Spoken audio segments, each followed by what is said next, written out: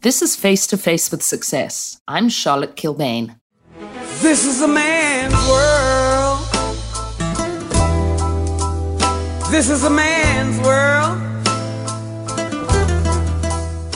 You've heard it all before, right? It's a man's world. And if you're a woman, you've probably lived it. But imagine being a black woman in a world pretty much entirely dominated by white men. That's a large part of Ntsiki Biyela's story. She's South Africa's first black female master winemaker. You see, man made the car. I meet her at her offices at Stellikaya Winery. She tells me she got a bursary to study viticulture at Stellenbosch University. But as a teenager from the rural Eastern Cape, she thought wine was hunters and crossbow. I got in Stellenbosch, a guy in Jabulani, he gave us wines to taste. It was one of the most horrible things I've ever tasted. It was a red wine. I'm thinking, so this is wine, not what I've been saying is wine. Okay, step one. Okay, now I know what wine is. It's horrible. And then I started studying and I went part of it Delham and I started learning more about wine and started enjoying it. Look, when I think of youngsters nowadays, no, I'm not going to do it. I don't know it. Oh, well, how are you going to know it if you don't do it? You know? Or someone will study something and then they live in it in the middle and go, oh, it doesn't excite me. Well, go play with your own money. No, don't waste someone's money. You know? So it's one of those where when I started, it was like, okay, I don't know what it is. It's an opportunity for me. I'm going to make it work. If I don't like it, I'll study, finish, work, and then study again with my own money to get myself. But I must have something. Yeah. You know? So, and then I loved it. Ntsiki's wry and funny. She laughs really easily. And I guess a sense of humor has been really important in her journey, especially when confronting the inevitable casual prejudice. I think when I got out to the world, it was a bit terrifying. There were encounters. Like you'd meet people coming here, they want to speak to the winemaker, and they're like, no, I didn't say I want a supervisor, I wanted a winemaker. But I'm the winemaker. You know, usually I never, when they say that, I'm like, oh, okay, fine. And then they'll walk past and go to my boss, oh, are you a winemaker? And then he goes, no. And he walks the different direction. So what should my reaction be now? There was always a struggle. Or I'll be at the tasting room and I never tell people in the tasting room that I'm the winemaker. And they'll talk about wine and then they'll ask questions, I'll give them answers, broad information. And they go, you're very knowledgeable. I go, oh, yeah, thanks. Wow. And then the conversation get all, interesting and whatnot. And then they listen. And go, but how do you know all this information? Because I made the wine. What? I made the wine. I know the information because I made it. So I'm telling you what I did. So there's been certain encounters. But again, I always look at people who don't look at people and judge them with no, you couldn't be, a winemaker or something.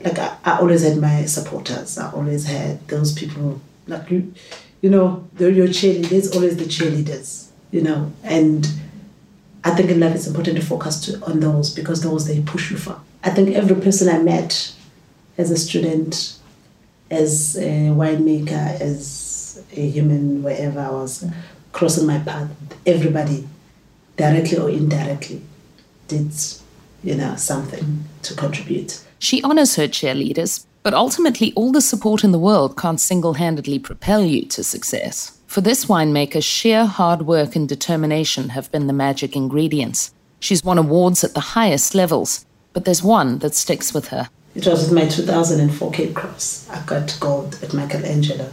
Wine industry, it's all white and, and you're there. And when they said Stellikaya, Cape Cross, the waiters and waitresses, because they're all black, they were standing on the side, they jumped up and down. I literally stood up. I went to them and then we jumped, and then I came back because they shake hands. You white people sometimes don't know how to party. they shake hands. And they were so excited. The waiters and waitresses, they were so excited. And I was like, wow. I remember that December I took a bottle of that Cape Cross. I took it home for my grandmother. Like, this wine of mine won gold, and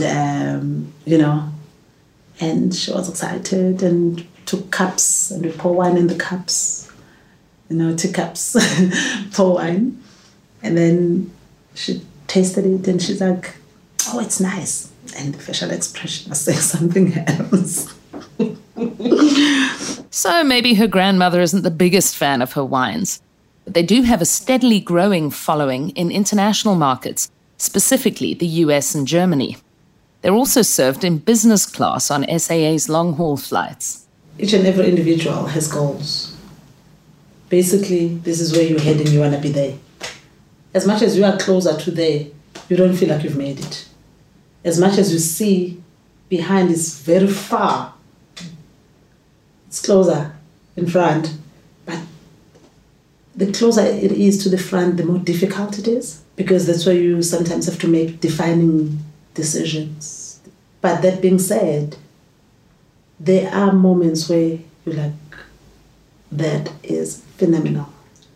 I remember when I got an email from France, they were asking me to consult on the winemaker's collection. I read the email, I'm like, scam. Like, I scam. And then I put the email aside.